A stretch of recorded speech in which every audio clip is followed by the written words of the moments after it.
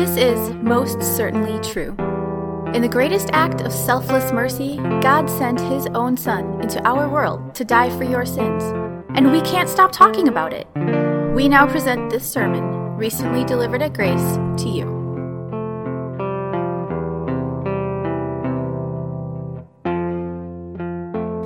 This reading will serve also as the basis for today's sermon, the Gospel, according to Luke chapter 18.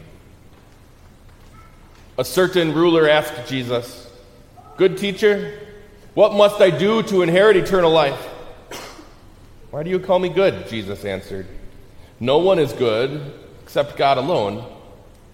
You know the commandments. You shall not commit adultery. You shall not murder. You shall not steal. You shall not give false testimony. Honor your father and mother." "All these I have kept since I was a boy," he said. When Jesus heard this, he said to him, "You still lack one thing. Sell everything you have and give it to the poor, and you will have treasure in heaven. Then come, follow me." When he heard this, he became very sad because he was very wealthy. Jesus looked at him and said, "How hard it is for the rich to enter the kingdom of God. Indeed, it is easier for a camel to go through the eye of a needle than for someone who is rich to enter the kingdom of God." Those who heard this asked, "Who then can be saved?" Jesus replied, "What is impossible with man is possible with God." Peter said to him, "We have left all we had to follow you." "Truly, I tell you," Jesus said to them, "no one who has left home or wife or brothers or sisters or parents or children for the sake of the kingdom of God will fail to receive many times as much in this age and in the age to come eternal life." The Gospel of the Lord.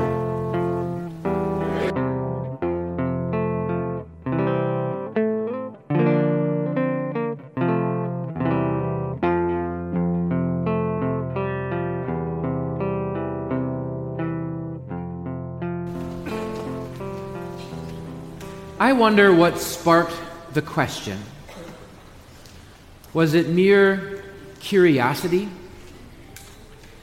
Did he hear something in the scriptures that piqued his interest a little bit? Or was it something more serious than that? Was there a certain sin that was weighing down and burdening him, and he was wondering if he was possibly good enough? Or was there perhaps some kind of tragedy, disaster, or death that caused him to pause and ponder life a bit? We don't know the why, but we do know the who and the what. It was a rich young ruler of a local synagogue that came to Jesus one day with a question burning on his mind, a very important question for all of us. "Good teacher, what must I do to inherit eternal life?" I suppose there are a lot of times in the scriptures when Jesus is asked a question, and we would love nothing more than for Jesus just to give a straightforward answer. "Believe in me and you will be saved." Why does Jesus have to dance around the question so often? But understand, Jesus is the ultimate teacher. And like good teachers, Jesus knows what his audience needs to hear. Jesus knows a person's heart, and Jesus knows sometimes people need to do a little more thinking. The Lord did not want this man to go away that day only with an answer to a question. He wanted him to go away with a changed heart. And so much like a parent, or perhaps even like a preschool teacher, poking and prodding the student just a little bit to self-discovery and a greater, deeper understanding of the answer, so also with this man and with us today, there needs to be a little more thinking about this question. "Good teacher, what must I do to inherit eternal life?" "Why do you call me good?" Jesus answered. "No one is good except God alone. And actually, in Jewish tradition, this word for good was usually reserved for someone who was, in fact, very good, morally right and righteous. And sometimes they only used this word to describe God himself. And so Jesus is almost asking a question back for him to consider right away. Why are you calling me good? Is it because you think I'm a good person, or do you think I'm good as in I'm God? The man needed to stop and ponder for a moment, why am I even asking Jesus this question? Am I expecting a good answer from Jesus, or am I expecting that he is the answer? Next, we can note how Jesus challenges the very logic of the question that he asked in the first place. Maybe you caught the problem with his question. What must I do to inherit eternal life? I know you were listening with good Lutheran ears, and you thought, no, that's wrong. You can't do anything. It's not by works. It's by grace. And of course, you would be right. But here we see Jesus again as the ultimate teacher. The man asked him a works question, and so he came back with a works answer. You know the commandments. You shall not commit adultery. You shall not murder. You shall not steal. You shall not give false testimony. Honor your father and mother. Hey, pal, you want to do things to inherit eternal life? Well, then do things. Obey the commandments. Here was the man's response. All these I have kept since I was a boy, he said. Fifth commandment, Jesus, come on, I've never murdered anyone. Sixth commandment, you shall not commit adultery. Well, I don't run down to those Roman pagan temple prostitutes. I've never robbed First National Bank of Judea. I'm not one of those scumbag tax collectors. I don't gossip on Facebook, Jesus. And the fourth commandment, honor your father and mother. I still like my parents. Jesus, I keep the commands. And by all accounts, this was probably a pretty good dude. He was a local leader, a ruler of the synagogue, which means either he was a leader like an elder or perhaps a major donor or a sponsor for the synagogue. He likely never did anything that put his name into the headlines of the Jerusalem Journal-Sentinel. He wasn't on the Romans' most wanted list. As we might say today, he was probably pretty good people. And yet, he still missed the point. He was still missing something. And in the Gospel of Mark, in this account of the story, Mark says that at this point, Jesus looked at him and loved him. He was so close to the answer, and yet so far away. And that's why in love, Jesus says this, you still lack one thing. Sell everything you have and give to the poor, and you will have treasure in heaven. Then come follow me. On the outside, this was a good and godly man. But Jesus knows the heart. Well, you think you can earn heaven, do you? You think you obey all of God's commandments. Well, then how about you start with this? Stop loving money so much. The Bible says when he heard this, he became very sad because he was very wealthy. Please understand, this has nothing to do with giving money to the poor or giving offerings or donations, gifts to the church, as if you actually give away everything you have and then you're a shoo-in for heaven. No, not at all.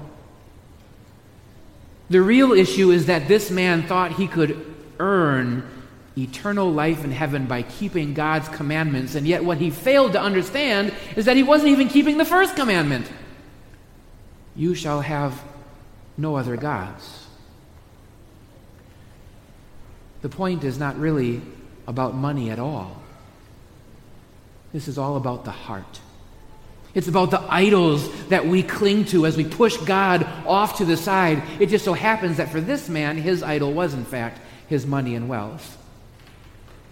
Essentially, Jesus was telling him, if you want to be my disciple, then put me first in your heart. Then follow me. But sadly, the man went away sad himself because he couldn't do it. He loved his money too much. If you were in this man's sandals, how do you think your conversation with the Lord would have gone?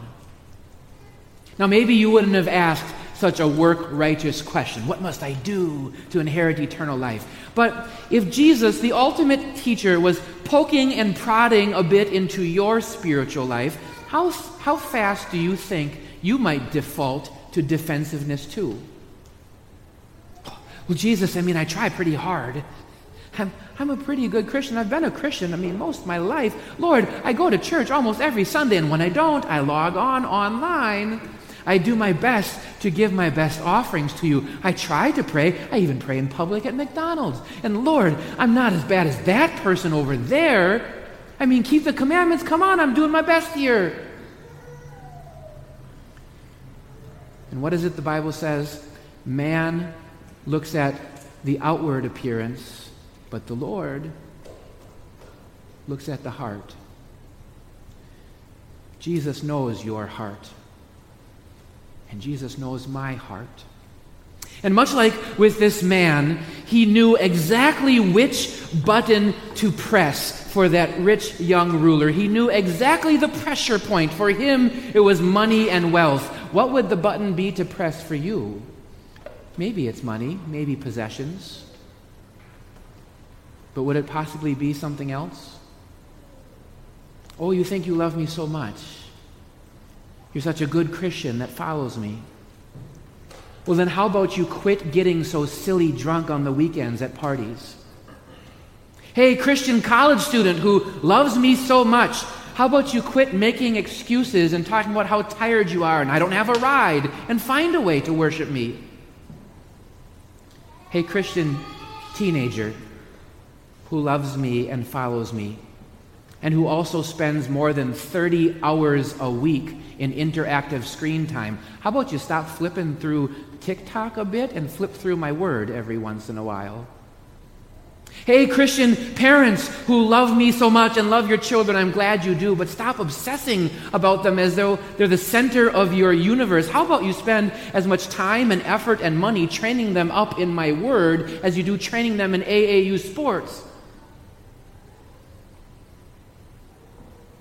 Or might it be that Jesus would press that button that hurts so much for all of us about money and wealth? You love and follow me, dear Christian? Then stop chasing after some fictionary American dream of riches and fortunes and a future, and chasing after savings and salaries and stocks. Leave behind the things of the world. You see, the point that Jesus was making for this rich young ruler that he wanted him to see is the same point that he wants us to see. You may say you're my disciple, but you're really not unless I'm first in your heart.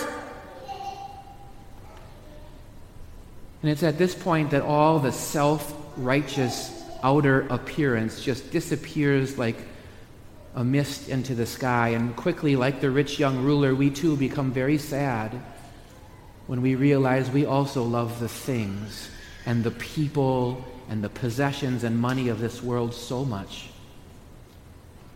That's why Jesus said it this way in very famous words: how hard it is for the rich to enter the kingdom of God. And then understand, being rich in this world doesn't necessarily have to do with cash in your pocket or the bank. How hard it is for the rich to enter the kingdom of God. Indeed, it's easier for a camel to go through the eye of a needle than for someone who is rich in this world, rich in things, to enter the kingdom of God.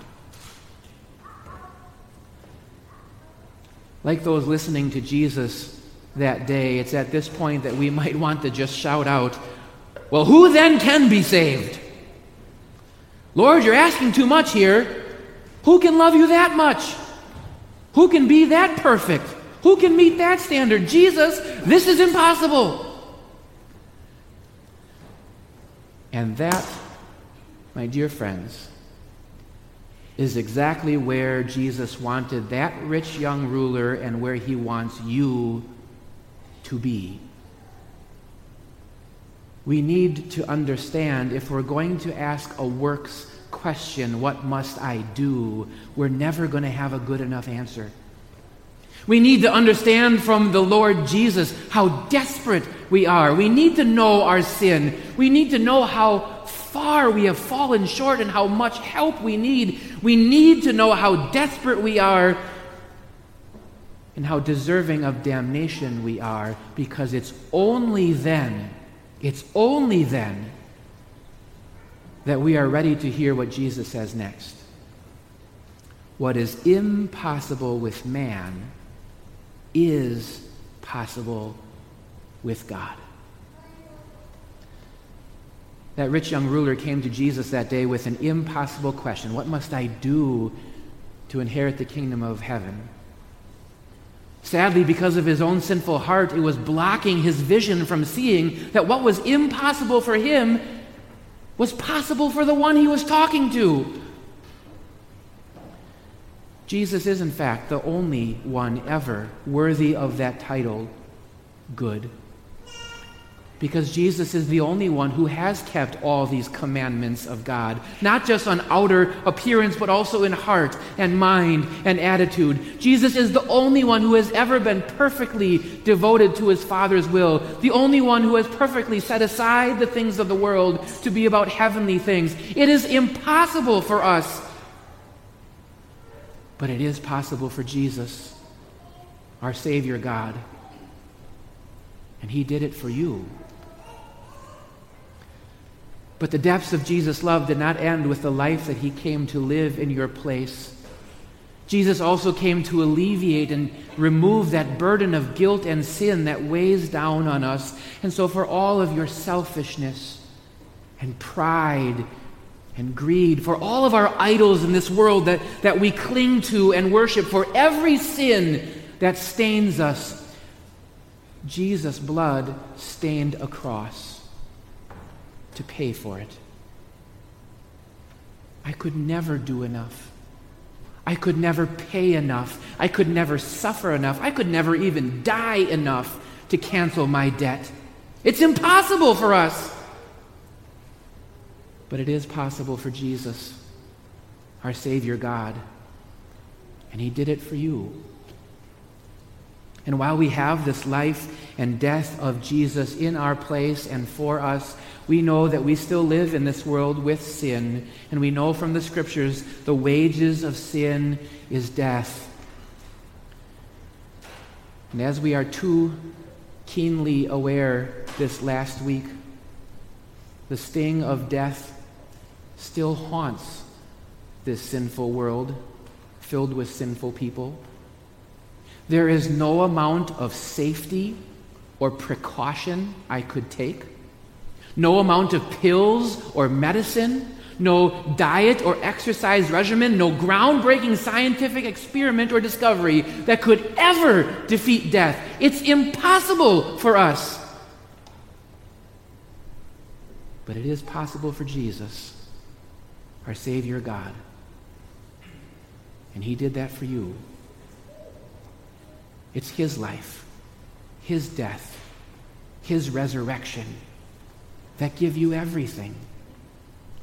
Forgiveness, adoption into God's family, a new life with the Lord, and the very thing this rich young ruler was looking for, eternal life. The impossible is made possible for you in Christ alone.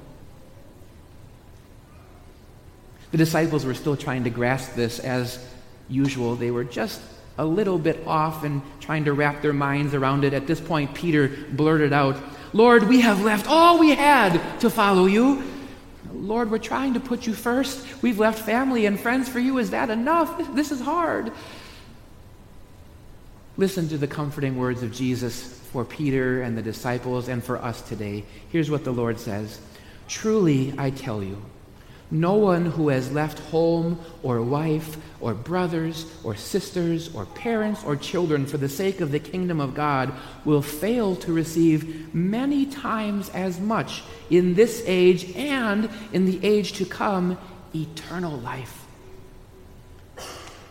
Do you ever wonder if it's worth it? All the time you put in for worship, all the wrestling with your calendar to find time for prayer and personal devotion time, all the effort to set aside things of the world, the fighting with your sinful nature to put Jesus first, is it really worth it? Well, listen to the words of your Savior Jesus. If you think you might enjoy the things of this life and these worldly treasures, well then just wait. Just wait and be patient like a little kid trying to wait to open up Christmas presents. Just wait for the treasures he has in store for you in the mansions of heaven. I guess we'll never know if it was curiosity or a guilty conscience or a self-righteous attitude that brought this rich young ruler to Jesus that day. We don't know that, but we do know that he approached Jesus backwards. Look at me. What must I do to inherit eternal life? Today, Jesus flips it on that man, and he flips it in the right direction for you and for me. No, dear sinner, look at me. It's not what you have done. It's what has been done for you. And that, my brothers and sisters, is why we are here today. We don't come to worship only to praise our God. Oh, we certainly do that. But rather we come to worship with open hands to receive from our God his gifts of grace. And so in a few minutes, we don't go to his table simply to obey a command, do this in remembrance of me, but rather we come quite literally with open hands to receive from our God body and blood for you, for the forgiveness of sins. And we don't leave worship going out with a commitment to the Lord. We certainly do, but rather with bowed heads we received from our God his blessing and his commissioning to go and make disciples and let our light shine. In worship, so in life and in death, it's never about me. It's about what has been done for me. Because the impossible is made possible in Christ alone.